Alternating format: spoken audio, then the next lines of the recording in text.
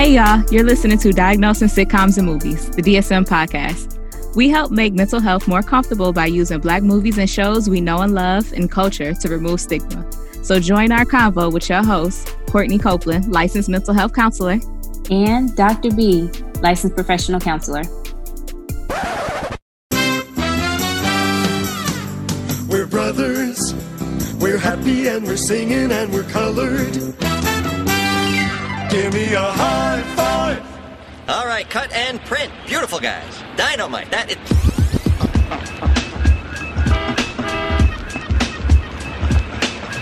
Hey y'all, this episode we are going to be jumping into the 1995 through 1999 hit classic sitcom television show, The Wayans Brothers. Written, directed, co-produced, and starred in by Shawn and Marlon Wayans. Can I just say how much I just love the Wayans Brothers and everything that they do? I feel like they shaped my childhood. They did, especially in the 90s. They were doing a lot at that time. Mm-hmm. I mean, they had Mo Money, literally, in Living Color. So they were really like doing their thing. And then, of course, I think it kind of took its cap with White Girls, in my opinion. I think that's where they kind of hit their climax. And that was that. I've loved it from the start. There was everything good about In Living Color, and just everything after. It just set the bar, and everything was equally as amazing to me. Yes, it was everything. What was funny is as I was watching this show, I was like, this is probably the most raunchy television show at that time, especially for us in our recording, because I'm like, Proud Family, I'm like, Moesha, and then Family Matters, right? So these are all wholesome, you learn a lesson kind of thing. And then you go to Pops with Bang Bang Bang. It was still very wholesome at times. There were still so many lessons learned. I feel like I learned so many more lessons here than I did from Proud Family, from Family Matters. I feel like they got me. They spoke my language. And I said, you know what? I understand it the way you say it. What was so dope, because this was New York, and so there was that representation in there, the way they dressed. I mean, they did not hold back from being authentically Black. Oh, I did that on purpose.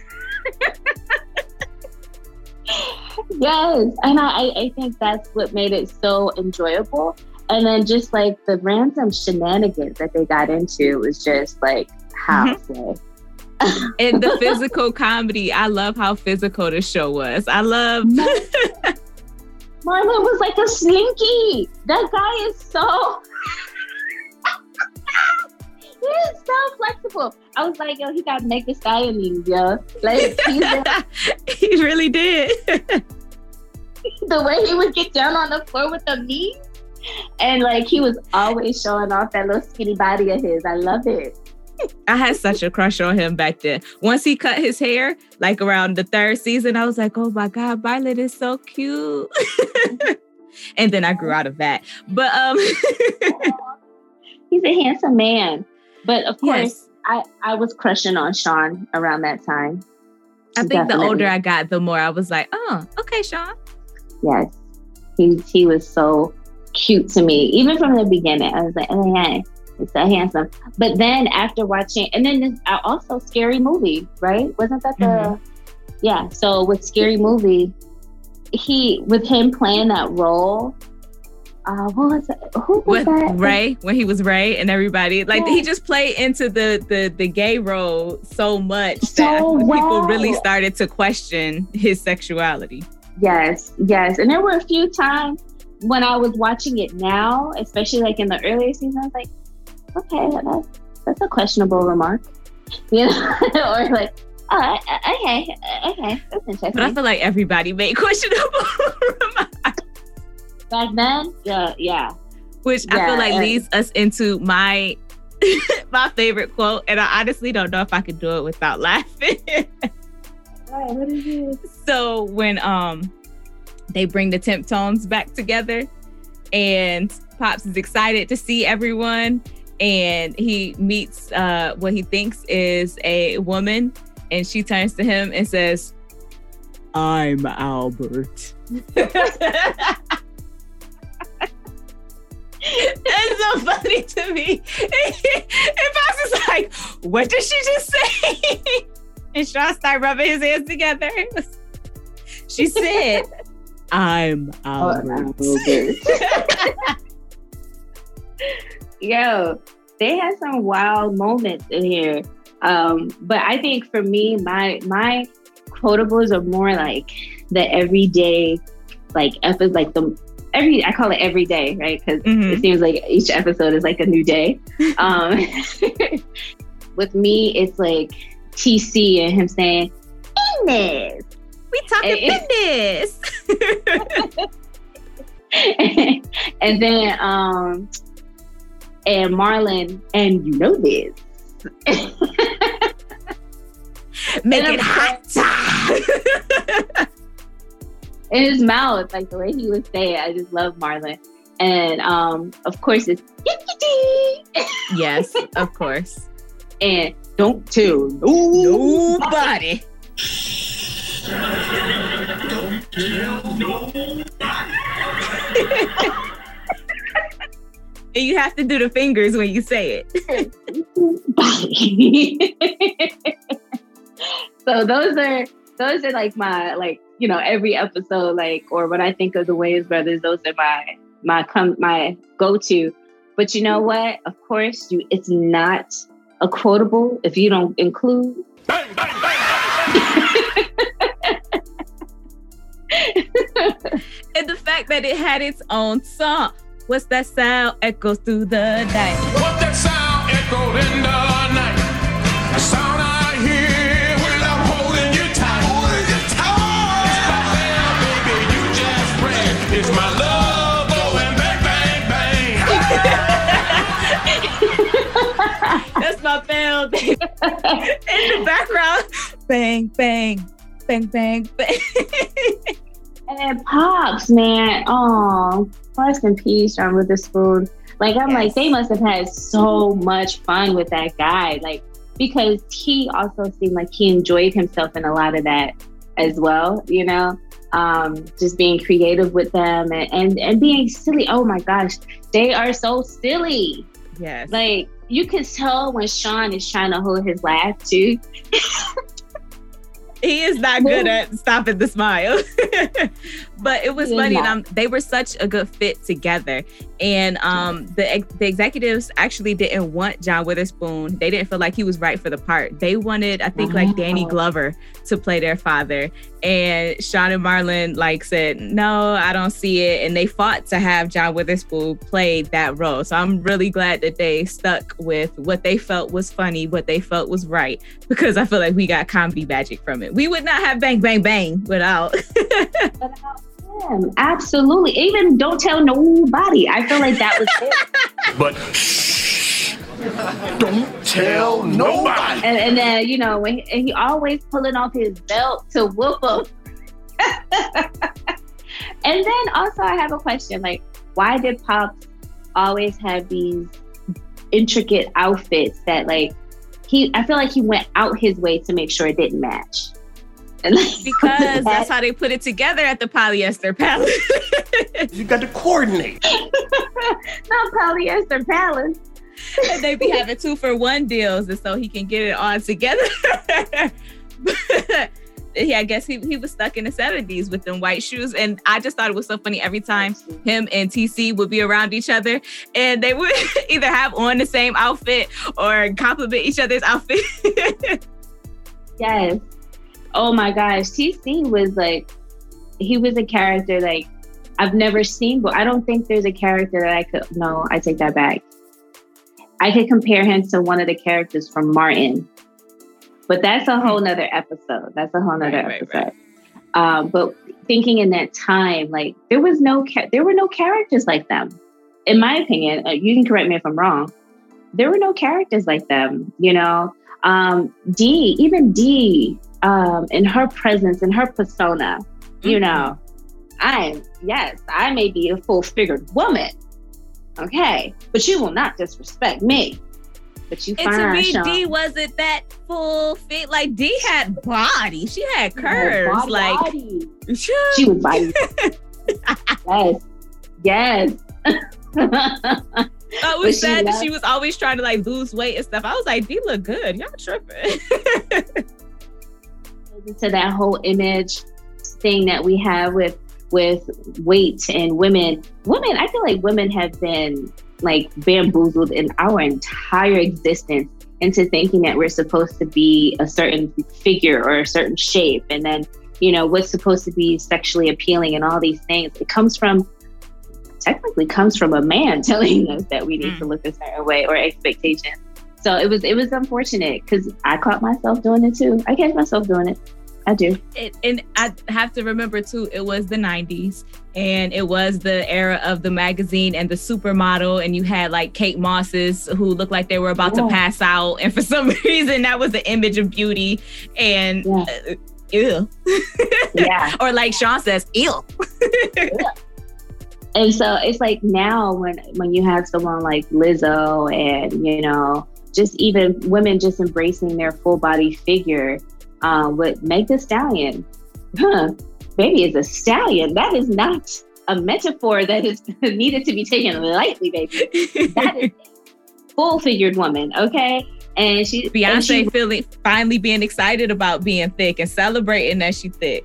Yes, like we need to celebrate our curves and our bodies, because there are people who are doing these things to get the bodies that we have. So tell it. Tell the truth and shame the devil, girl. Ooh, you said it, not me. Anywho, what was one of your favorite episodes? I would have to like really take a second to think, because it might be the Temptones episode, just because of, you know, I like a good musical. And so there's songs, there's performances, there's a doo-wop group, as I love. There is I'm Albert. Yes. I think that might be one of my favorite. I'm sure I'm missing another one where afterwards, when we're done recording, I'm like, damn it, I should have said this. But I think I'll go for right now. I'll go with the Temptones. What about you? Oh, it's hard. I'm torn between the one, either the Afro Cab, because the Afro Cab spoke a lot. It had a lot to it, because the Afro Cab was like, this is for the black man, not the other man. And like, I was like, oh wow, like that. And that first season, they did that a lot. They talked a lot like a Farrakhan and that type of I'm Black and I'm Proud, that type of tone and movement. So that was really interesting to me. So that caught my attention. When Marlon was like deemed this artiste by this random woman. Or when what do you call that? I call it the dark side of the moon. And it was a painting of his butt. He literally just sat in the paint and sat on the canvas, and it was that's it. It took his temple and boot and was like smack. And so to me, I think any episode where Marlon is actually like seen as something different than a fuck up, and you know, because especially when he saves the kid, even though Sean saved the kid that got hit by the car and takes credit for it. I was like, yay, go Marlon. And it was like, aw, you didn't do anything. You had your moment, buddy. So anytime, but they taught us a moral in that episode as well about what a hero is, and that the H should stand for honesty. Sean said help. Marlon said something else. I'm going to go with honesty, because that was the moral that I got from that episode. Absolutely.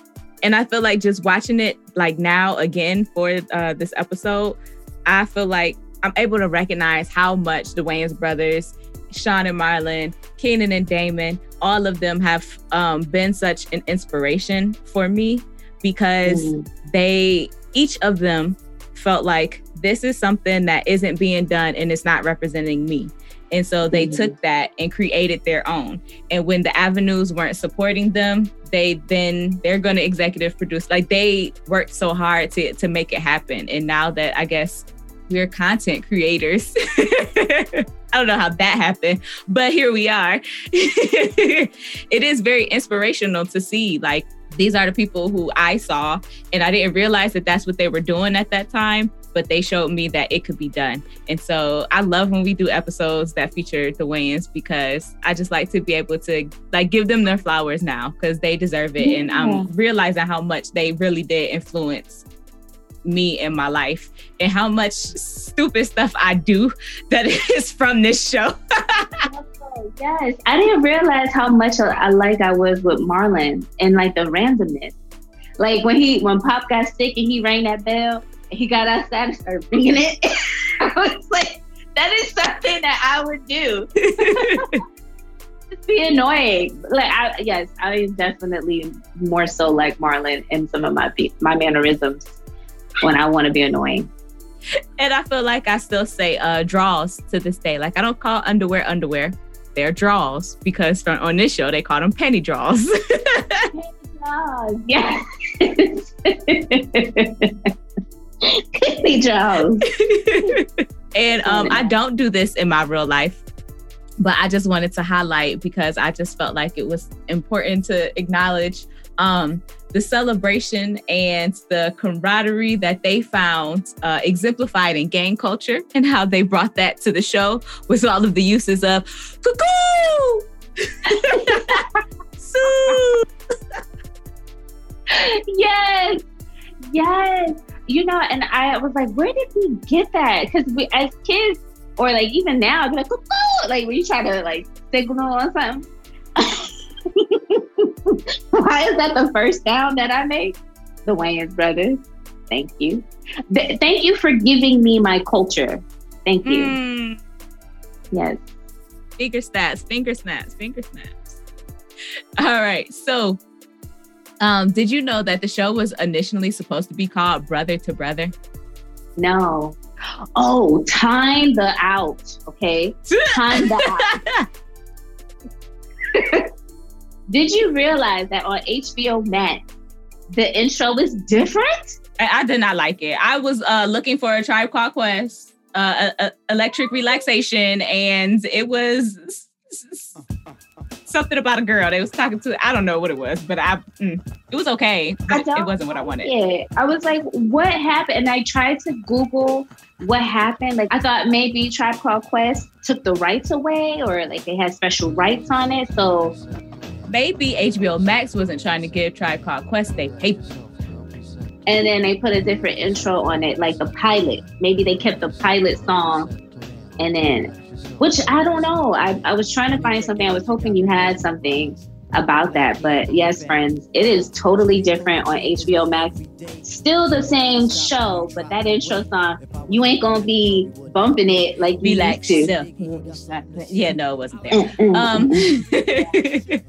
And so I just also wanted to give a big shout out to this show, because I don't know if you remember or not, but this show basically kicked off the WB network.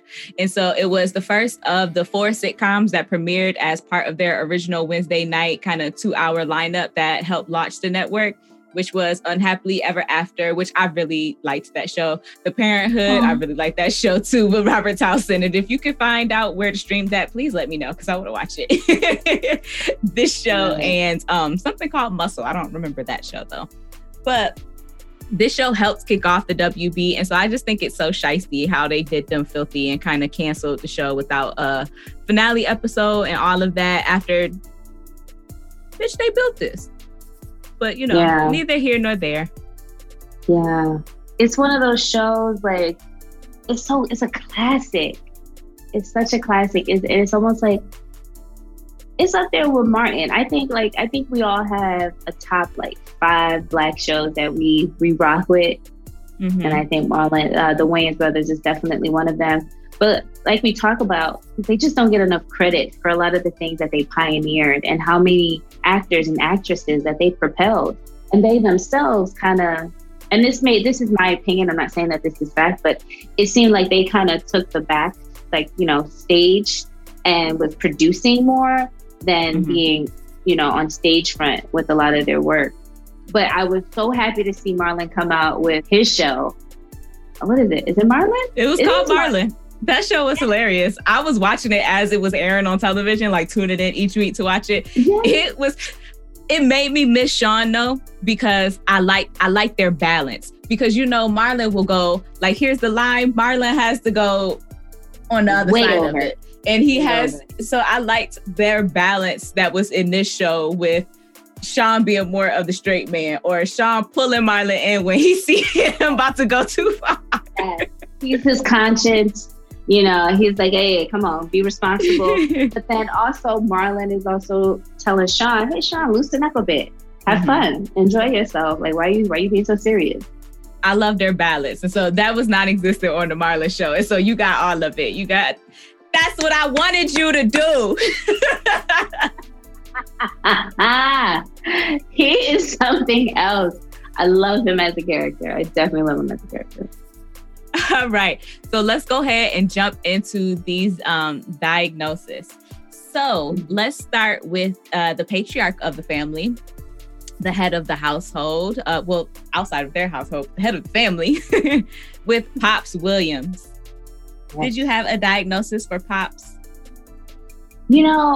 I struggle with this one too. Again, it's Black males, and we talk about this sometimes in our episodes as far as like Black men being overdiagnosed and blah blah blah. So I really did struggle with that. I wondered though about his marriage, because he was never, because we never saw their mom ever on any episode. She never made an appearance. We never even saw a picture of her. Was always, where was she? Atlantic City. Or at home or somewhere other when they was at. I just thought it was so funny when Marlon was like, you got all the good stuff. Sean, you look like Pops. I look like Mom, Sean. And then it's like, ha, ha, ha, ha. Oh, what does Mom look like then? Because we haven't seen her.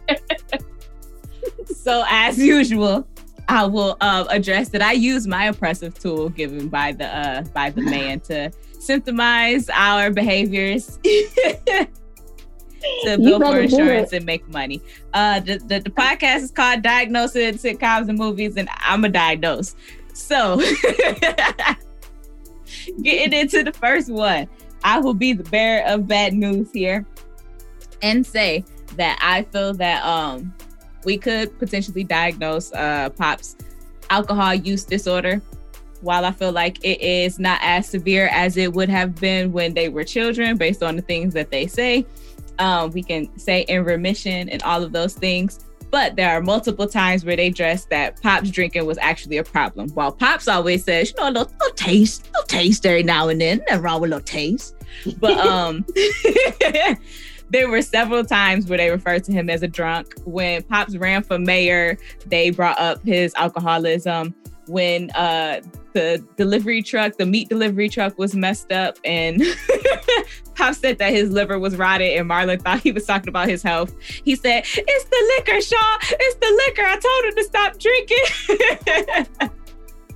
drinking." When Sean had the Sadiddy girlfriend, and they took Pops to the party, and he was trying to get him to, I guess, guess the wine based off of the smell and taste.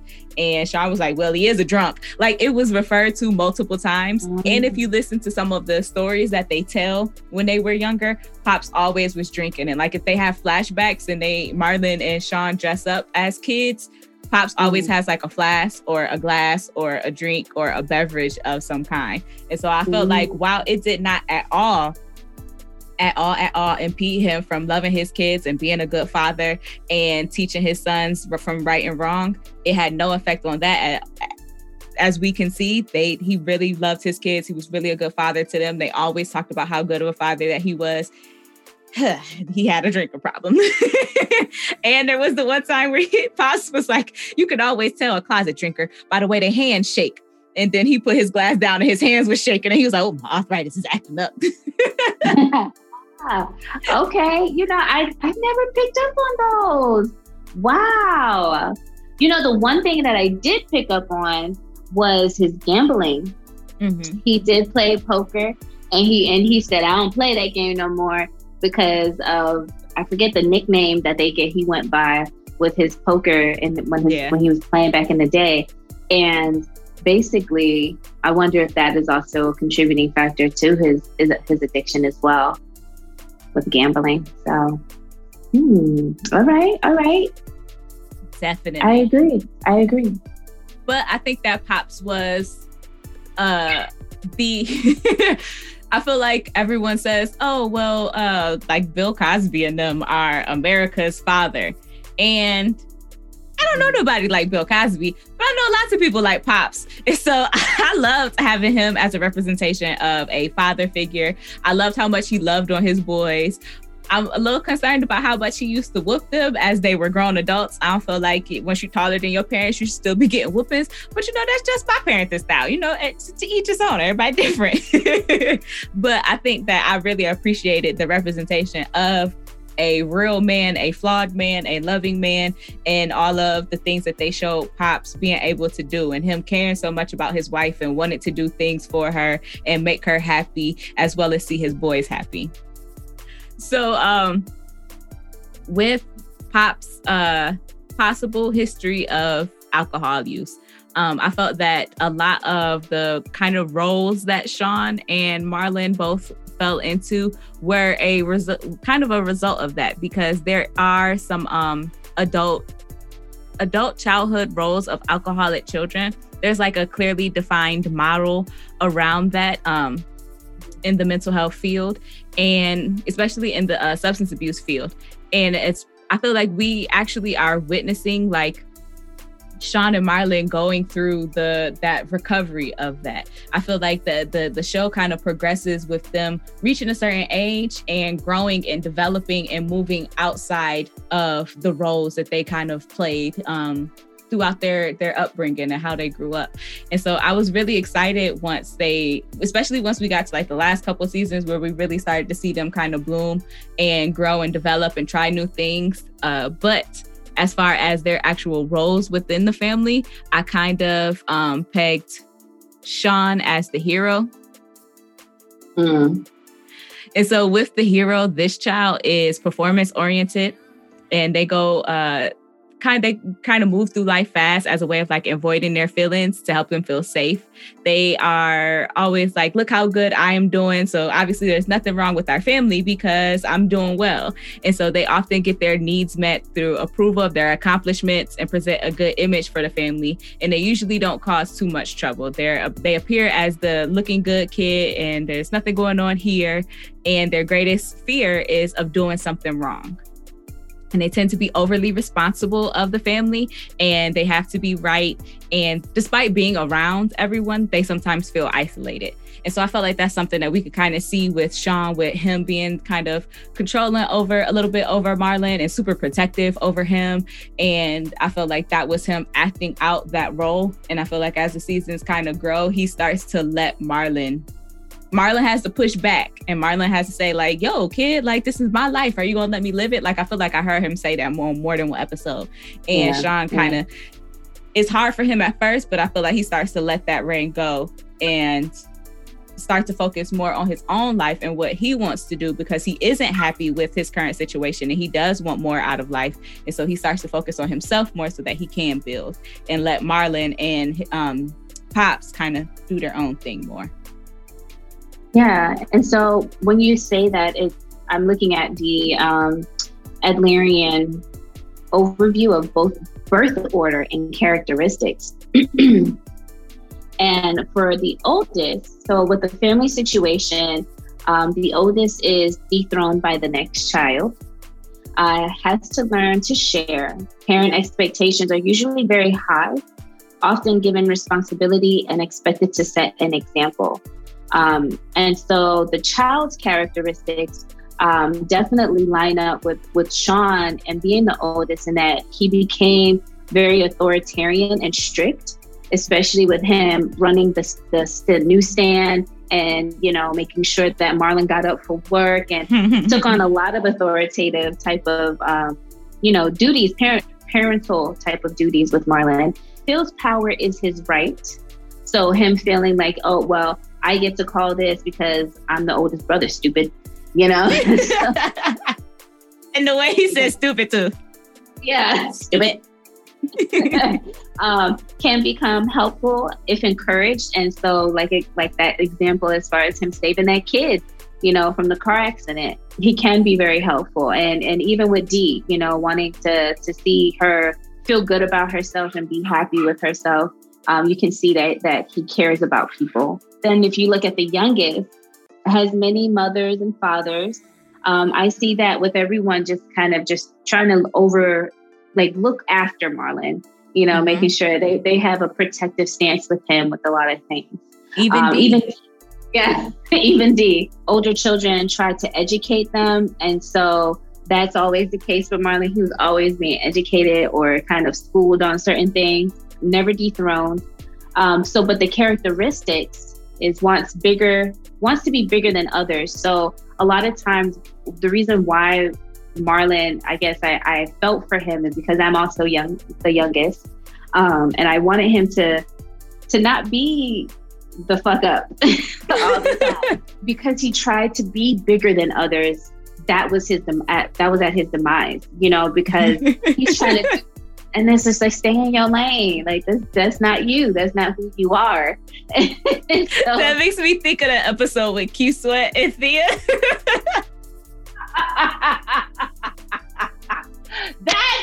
Oh my gosh, that is probably another one of my favorites.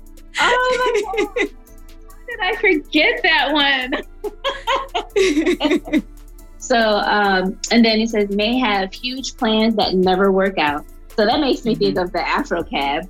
Like he had some really big plans. He was picking out the Afro at the top and shaping it. But yeah, he usually has big plans, you know, being him when he was an artist. The Afro actually moved. I was like, is that real hair? He put oil sheen on it. Oh my God, all because he couldn't get a cab, even though he bent down in the street like a little scarecrow. Please don't hit me. And then it also says for the characteristics is that they can stay the baby and frequently spoiled. Mm-hmm. And I think that because of the dynamic and the setup of the family, they allowed Marlon to stay this way. They allowed him to be childish in some ways because it was just like, you know, it's just him being the baby. And at some point, everyone had to develop and realize, okay, well, we can't continue to baby him because it's affecting his ability to make certain decisions and live an adult life. Because to some degree, it was like they were enabling him to continue the behaviors that he had. And I definitely feel like all of that came to play. And I kind of pegged him as the mascot. And so this is the piece, At Any Cost, Child. They are often take on the role of the comedian to diffuse a potentially volatile situation. And they may not be taken seriously by their family or their peers, which I definitely feel like nobody took Marlon seriously. Like when he wanted to be a model. And Sean got so mad at him until he ended up getting taken himself. Right. They don't often try to cause trouble, but they try to also act as like mediators in the family. So when different things go wrong, they try to make sure that everyone is okay. And they are often known to make decisions based on fear rather than what is best for them. And I think we saw that a lot with Marlon getting scared or being afraid of someone or something and making a decision based off that instead of what might actually be best for him. Like when Shank said that he had to marry his sister and she said, Marlon, is that why you're marrying me? And he said, no, I marry you because I love you so much. Marlon really had some issues, but I didn't really know what to diagnose him with. I mean, yeah, he had a range of issues. I diagnosed him with a couple things. Okay, what was it? Okay, so first, I am deeply disturbed by all of Marlon's paraphilic sexual dysfunction issues. And so I did diagnose him with voyeuristic disorder. Because all of the trying to look up girl skirts, all of the peep shows, the donkey shows, the looking in people's windows, just all of that, and and so I did diagnose him with voyeuristic disorder. And for everyone, that means basically you like to watch, whether the person is consenting or unconsenting. That does not matter, which was problematic, in which Marlon was low-key a creep. While we all love him, he was basically a creep. He was looking up people's skirts in public. That's not okay. And I also diagnosed him with ADHD, combined presentation with a moderate severity. So basically inattentive and hyperactivity. And I felt like that could be potentially why he did struggle so much in school. They talk multiple times about him spending 6 years in high school, or how many years he spent in the second grade. Poor Marlon. And I felt like that could be a representation of that as well. I did feel like with the role that you were talking about, him being the youngest and him being the mascot, he did kind of stay in that childlike phase, and which did help him when he was about to be the stepdaddy to Dexter, when he had the girlfriend who had a child. It did help him get along really well with kids.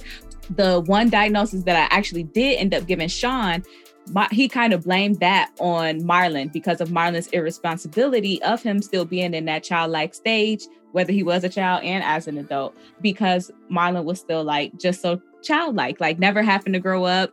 He never hardly ever paid rent. Sean mentioned that several times. Sean gave him the job. Before that, Pops had given him a job. And like everyone was still, like you said before, was taking care of Marlon. So yeah, while I love Marlon and he makes me so happy, and we do get to see him grow up, we do get to see him start to take more responsibility for himself. We do see him try to get an apartment. He just had a slumlord, and so that didn't work out well. And when he tried to move in with White Mike, that didn't work out either, because him and Sean are so close, and they basically need each other for that balance. We did see Marlon take several attempts to kind of establish himself in the family as an adult. But like we know, in any family system, there's going to be a bit of homeostasis where that family tries to keep everybody in their kind of basic roles. They can all move up together, but if one person moves before everyone else, it is going to be a bit difficult, and they're going to try to swing them back the other way. And so they do kind of try to keep Marlon in the baby role. They do. Because of the natural, well, I wouldn't say natural order of things, but it's their natural order of things for their norm. But to go back, the only thing that I did diagnose Sean with was specific phobia, other, which would be the formal category in the DSM, but basically addressing his commitment anxiety is how they coined it on the show, where that girl left him at prom and he went screaming and crying. And then even though we do see Sean, the series starts off with Sean being in a committed relationship, we do see him struggle with relationships afterwards, which is kind of it kind of goes along with commitment phobia, though, because most people do with commitment issues, they actually do long to be in. They want to have those long-term connections with people, but it's their overwhelming anxiety that might prevent them from staying in any relationship for too long. And so what I think what might have happened with Lisa, who was the original girlfriend, was he did want to maintain that long-term connection with her. He really did love her, because when she broke up with him, he was really upset. But I just wonder if the commitment anxiety didn't take place there as well, and him wanting that relationship. So he's presenting it as he wants it, but he could have been doing things to start to sabotage that relationship. Like the fact that it took so long for him to meet her dad. Remember, Marlon had to get stapled in the butt. Oh my gosh. And I was like, what kind of doctor system is this? Y'all not checking social security numbers or nothing? Just because of this episode, it was like, what's your last four? Your date of birth? Your first and last name. Okay, just need to make sure you are who you say you are. Because you know, that episode from the Wayans Brothers? Yeah, we had that happen. We really had that happen. Sean and Marlon made managed care get their act together. Marlon's like, let me get your insurance. Sean, yeah, sure. Tell him your name is Sean. Remember, stupid. That's all he had to remember. And that's all it took. But that was how Sean ended up even meeting her father after they had been in a relationship for so long. And I just wonder if Sean wasn't doing other things to, kind of sabotage that relationship from it going further, even though he really did want to be in a relationship. And then Lisa ended up breaking up with him because of the actions that he might have been doing. And then we see later on him just struggling and just turning girls down because the one girl had dandruff. And he said, every time I run my fingers through her hair, it was like making a snowball. And so he broke up with her. I loved it. The funniest ones to me is like when they would clown people to their face. Like it would be an extra or somebody. And they would be like, move out the way, Tweety Bird's grandma. Hey, Robert Townsend, let go of my brother. Oh, man, they went in on them. Okay. Oh, okay. Yeah. But Marlon being stuck in that childhood place, that actually was the reason that they kind of blamed Marlon for Sean having this anxiety. But it also is what helped relieve it, because we do see him just, okay, well, then I'm going to build you a prom. We're going to make one and we're going to play pretend and you're going to have a prom. And he invites the girl back who was his date, who actually was one of the fly girls from In Living Color. And so I thought that was funny that they brought her for that episode. And then they had Sean be SW1 again, because that's what he started off as on In Living Color as the DJ. So I thought that was super cute and it touched my heart. But Marlon was able to help Sean through it. And I just appreciate their relationship so much, because like they were super affectionate towards each other. They were super protective of each other. They were able to be emotional with each other. They cried together. They hugged each other. They kissed each other on one episode about men kissing. And but most importantly, they apologized to each other. When they knew that they were wrong, they would have their moment and they would really apologize and show remorse and say, I shouldn't have done that. I should have done this. And I felt like that was really important for people to see, especially to see two extremely handsome, extremely tall, beautiful Black men like really be able to be emotional with each other, admit when they were wrong, and move forward and grow together. And so I thought that was, I really liked, although it was kind of creepy and it was kind of weird, their relationship, I really liked and appreciated their relationship together. And while they were super, there were lots of anti-gay, anti-trans jokes and different things like that, which I feel like if only the Wayans brothers did it, like they do it differently than I feel like other people do it. And I don't feel like theirs comes from an evil place as much as it does from other comedians and places in the world.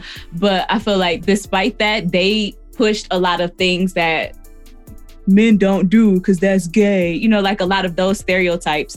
They were always hugging each other. They were always kissing each other. They were always up under each other. They were always telling each other how they felt. They were always doing those things. And I was like, this is just so awesome. I appreciate them. I guess that's where that wholesome television kind of comes in.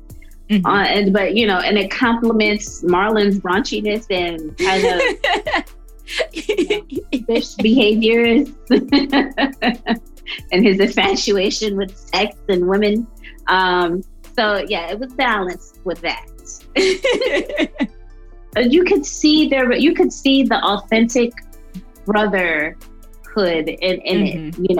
It didn't have to be played on, and I think that's why there's such a connection, and it's authentic.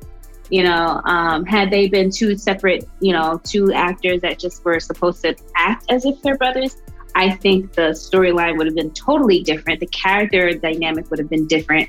But because they're actually brothers and they're seen in every episode, every single episode.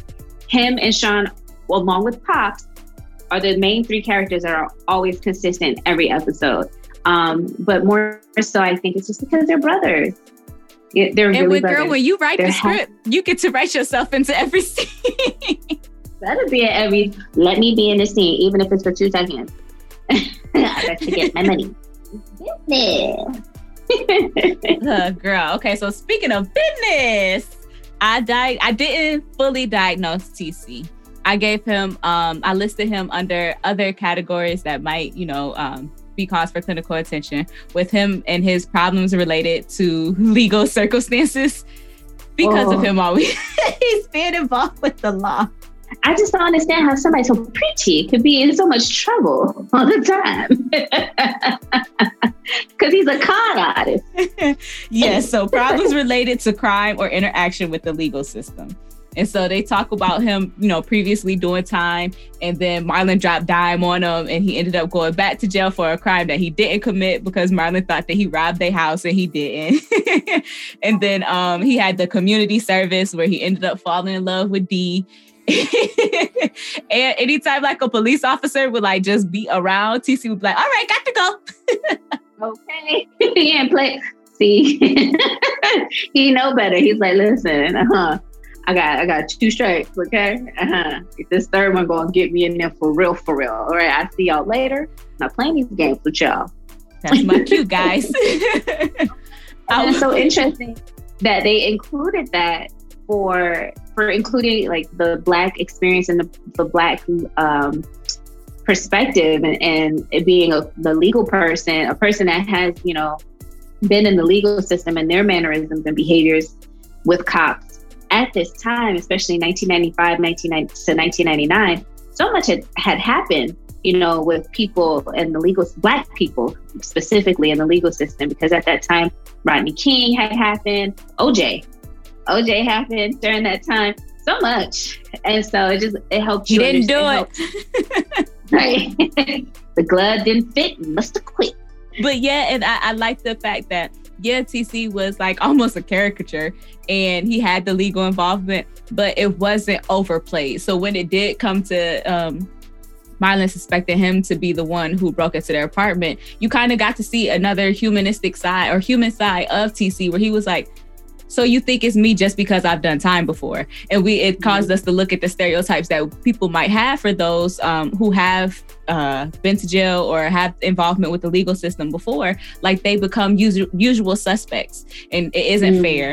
And it is what perpetuates the cycle. And it's why involvement stays in a cycle for so long. They think that if you follow somebody so much, then, it's bound to happen. And so that on top of bringing people in just because they have records isn't fair. Treating people differently because they have records isn't fair. And so we got to see that side of it as well, which I thought was really important. And I thought was really smart by the Wayans brothers. I love the way that they write because they're plumb fools. Like they are freaking ridiculous. But if you wait long enough, there's going to be a message. If you wait long enough in the goofiness, there's going to be a little gem in there where you see like actual Black experience, where you might not see a TC walking down the street at platforms, but you're going to see somebody being treated unfairly because they have a prison record. Like, and it's so true, And I was listening to a podcast or NPR, and they were talking about the fact that with AI and technology kind of increasing and people losing their jobs or being somewhat replaced by these types of technologies in their workplace, they talked about the criminal system actually using it, and that there's an algorithm based off of that person's crime that they use to determine or predict that person being a repeat offender or something? Offender, yes.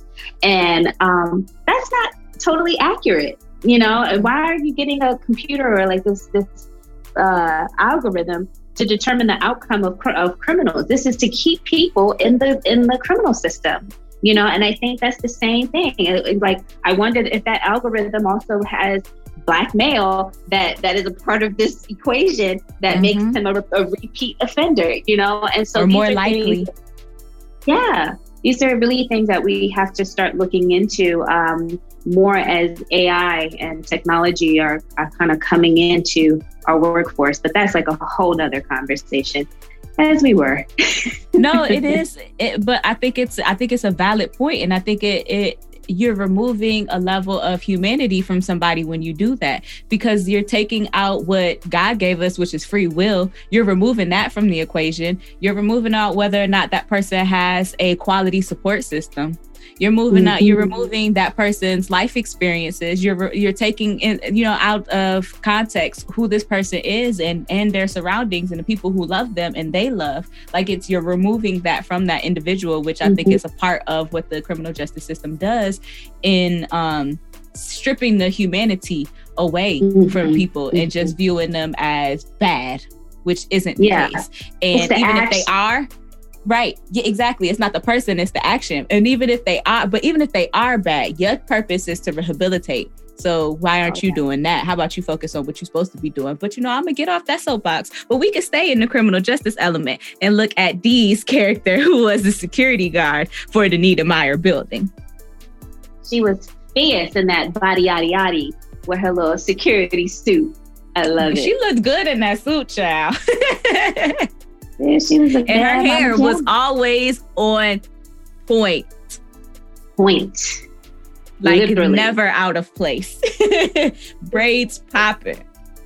Always. I was like, man. And so I did not diagnose Dee. I really just felt like she might have had I felt like she did have low self-esteem, but I did feel like even that could potentially have come from her family of origin as well. With her, we see her younger sister being super successful and being the highlight of the family, and Dee kind of having to play the role of staying home, taking care of her mother after retirement and being that stable person, where I feel like that kind of, I wonder if, because we don't get enough layers there. I wonder if that kind of took some of Dee's expectations for herself away, because she felt like she had to be a caregiver for her mother. Absolutely. And what she really wanted to do was be a caregiver and be a parent. But I also feel like, again, the Wayans brothers are tying in the real life experiences where most of us are taking on that caretaking role, usually after a certain point in our parents' lives, where it's like, well, who else is going to do it, right? And then when you talk about the siblings, the oldest one is like, well, I raised y'all, so it ain't me. I'm out. And I think it also depends on the sibling order to determine who's going to be the one that's going to be the caregiver in some respects, who doesn't have like the most demanding job and things like that come into play. And so I think, I'm not saying that it's like being a caretaker isn't universal, but I feel like it's seen more prominently in a Black family. Because we can't put nobody in no nursing home. We are getting dogged out. We put somebody in a nursing home. So it's like, you rather have that person live with you in your home than to put them in a nursing home. You rather make yourself uncomfortable. And from my experience, and this is, again, my experience in looking on my worldview, a lot of the time it is the Black woman that is taking on the role of being the caregiver and also being mom, or also being a hardworking woman in the workforce. And so it just shows the many roles that Black women play. And that just so happened to be Dee's role, was to be a caretaker. And I feel that being a caretaker is extremely emotionally taxing. And absolutely. A lot of people feel going into it, they're aware that it's a lot of work, but I don't know if everyone is always aware of the emotional tax that it takes on people. And I feel like they have to learn that as they go. And sometimes people feel like, well, this is my family member, this is what I have to do. And you are valid in those feelings. There's just not the expectation of what you have to do to also take care of yourself when you decide to take on that role. And I just wish that there were more widely accepted, like respite care or just different things for Black people in our community who do take on that caretaker role, like as a more source of support. Because even what happens in a lot of families, from what I've seen, and I can speak solely on my family, this doesn't have to be indicative of anyone else, is that sometimes people feel like, okay, you take on that caretaker role, so then everyone else is like, oh, well, such and such got it. Like, they got it. They taking care of mama. Right. Like, no, that's fine. And they don't always know everything that goes on. Help. Yeah, it's like, and sometimes the hard part is like asking for help, and saying, well, I set this up. I put this on myself. I can't really ask for a break. I can't ask for help. And so it puts even more pressure to be this person for them. And then also there's like feelings of guilt, probably feelings of resentment, you know, and I feel like Dee probably resented her mother in some instances because it's like, well, because of my mother, I can't date. But hold up, because Dee's mother was dating. Okay, she had a Valentine's Day and Dee didn't. I'm just saying. Dee's mother was dating, but I also feel like Dee would have. I feel like she would have been more open to dating. I think that her view on dating was kind of skewed because of her taking on that caretaker role, because of all of that resentment, because of all of that emotional baggage. I feel like her view on dating shifted, and she had to like weed through these fuckboys, because there was a couple dudes on the show that she dated that was like horrible, just terrible. Oh, trash. I feel like that, you know, of course you got to write that in to kind of give her a character, like her character purpose. And so that, I think that was like what it was. Like she just dated trash men as if she wasn't worthy of something better.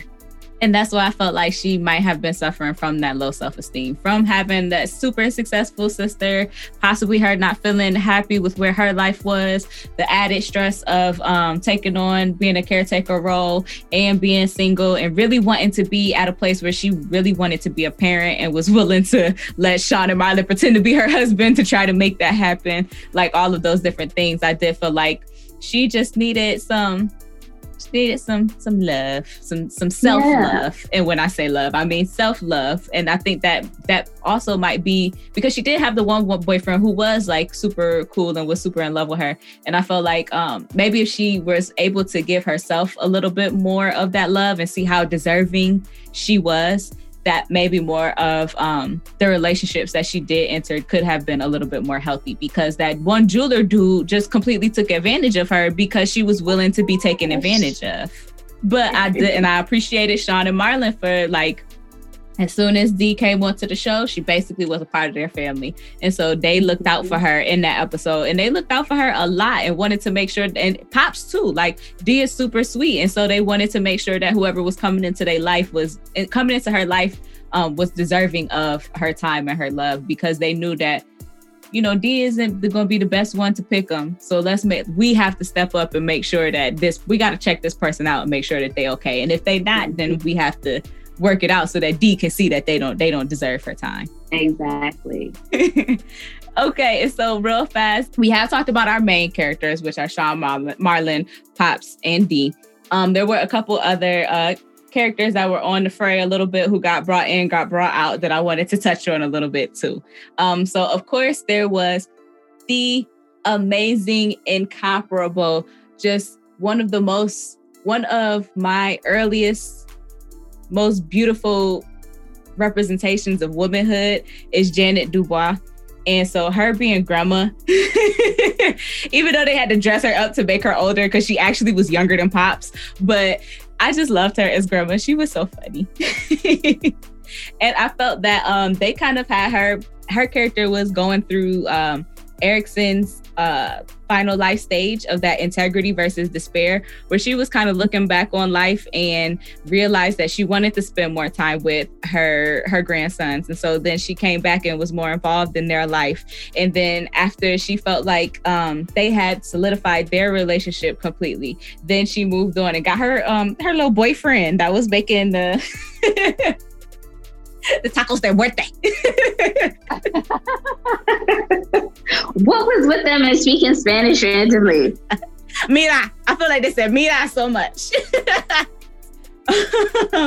But yeah, so I felt like Grandma was just working her way through that stages. Did you have any thoughts on Grandma? No, I didn't. Nothing else to add. All right, then on to Monique, who was a character who started early on the show, but then kind of phased out as they grew Dee's character a little bit more. And she was the main other person in the lobby with them. And I felt like Monique was suffering from adjustment disorder because her father was convicted of whatever crime it was that froze all his assets. And she just could not deal with being broke. And she was really struggling with it. And so I felt like that was representative for her with adjustment disorder. Which that's they went in on. They went in on Monique so hard for being broke. Oh my gosh. It's so funny. I was like, damn, I didn't have to do her like that. I let her take it because she can't afford to buy it. Bring it right back. Let her bring it back. I'm sorry, I cut you off. What were you saying? No. You were right. That needed to be highlighted. I was just going to say for her, adjustment disorder was characterized by the marked distress that is out of proportion of the severity or intensity of the stressor, taking into account the external context and cultural factors that might influence symptom severity and presentation, and significant impairment in social, occupational, and other important areas of functioning. Her being broke and all her assets being frozen just shut down her whole life. So she was working as a card girl, telling everybody she was an art dealer. And then she was she was somebody's assistant, some high-end person that she was trying to connect herself to. She was always something other than what she, yeah. And I felt like she was just really struggling from being at a certain status and then being knocked down to where she was, and her just figuring out what life is and means from there. And I feel like while Sean and Marlon were broke, and that was like one of the key points of the show was that they were broke, they still was out here living life. They still was having good times. They still was dating and making it happen. And so I appreciated that. And that brings me to my last character that I diagnosed, which I didn't want to diagnose him, but the way they wrote his character, I had to. So Dupree. Oh, yeah. Theo from Juice. They wrote him having a binge eating disorder. Because I still want that big neither, but they called him Nestle Snipes. They didn't have to do it like that. Sean swiped his credit card on the back of his neck. It just Oh, I know. They didn't have to do him like that. They didn't, but they wrote him that way. And so we for the characteristics of, or the criteria for binge eating disorder that I felt like Dupree fit was the eating much more rapidly than normal, eating until uncomfortably full, eating large amounts of food when not feeling physically hungry, a sense of lack of control, overeating during episodes, all of that. And I just felt like he fit those things, and he didn't have to. He could have just been their friend who was around. The level of body shaming that happened in our television shows with individuals who were bigger versus those who weren't, even with Dee body shaming herself, you know, it was just like, damn. So to also include that for him, it was like, we didn't necessarily need it, but we get it. We always had that. There's always that one character that eats too damn much. I feel like every episode has a character that eats too much, or is that a freeloader? And I mean, well, in every show that we've done so far, there's been one character that eats excessively, one that is overweight or like has weight issues, and then another character that is dense or is playing, you know, into this I don't know, or you're dumb. Just dumb. You're dumb. Let's not sugarcoat it. Just dumb. Just dumb. So yes, I should take uphold my New York demeanor. You're dumb. Are you dumb? When you said it that way, that's what it made me. I was like, it made me just feel like Remy Ma. But are you dumb? Dumb. I like that. I feel like they balanced Marlon, which was why I was able to, I feel like, diagnose him with ADHD. I was like, well, maybe just some of that was because he wasn't listening. He was being inattentive and he just didn't get it. And I feel like they balanced it a little bit with Marlon. But I feel like on some of them other shows, like people were just like unnecessarily stupid. You're funny. Like, yeah, no, we should be helping this person. We shouldn't be laughing at them. But maybe that's why we grew up and became counselors. You never know. So on that note, if you would like to support the show to help us get more content out to you all, you can visit our website and follow the Support the Show link to become a Patreon member. Merch. Don't forget your merch. So like I was saying, you can become a Patreon member, you could donate on our Cash App, or you could just go buy our merch. Now, we're happy to get the kind of money that jingles, but we'd rather the kind that folds. As always, be sure to follow us on Instagram at the DSM Podcast, and you can subscribe to our show wherever you get podcasts. while you're there, go ahead and leave us a comment because we are counselors and we actually care about what you have to say. Until next time, y'all. Peace. Okay, bye.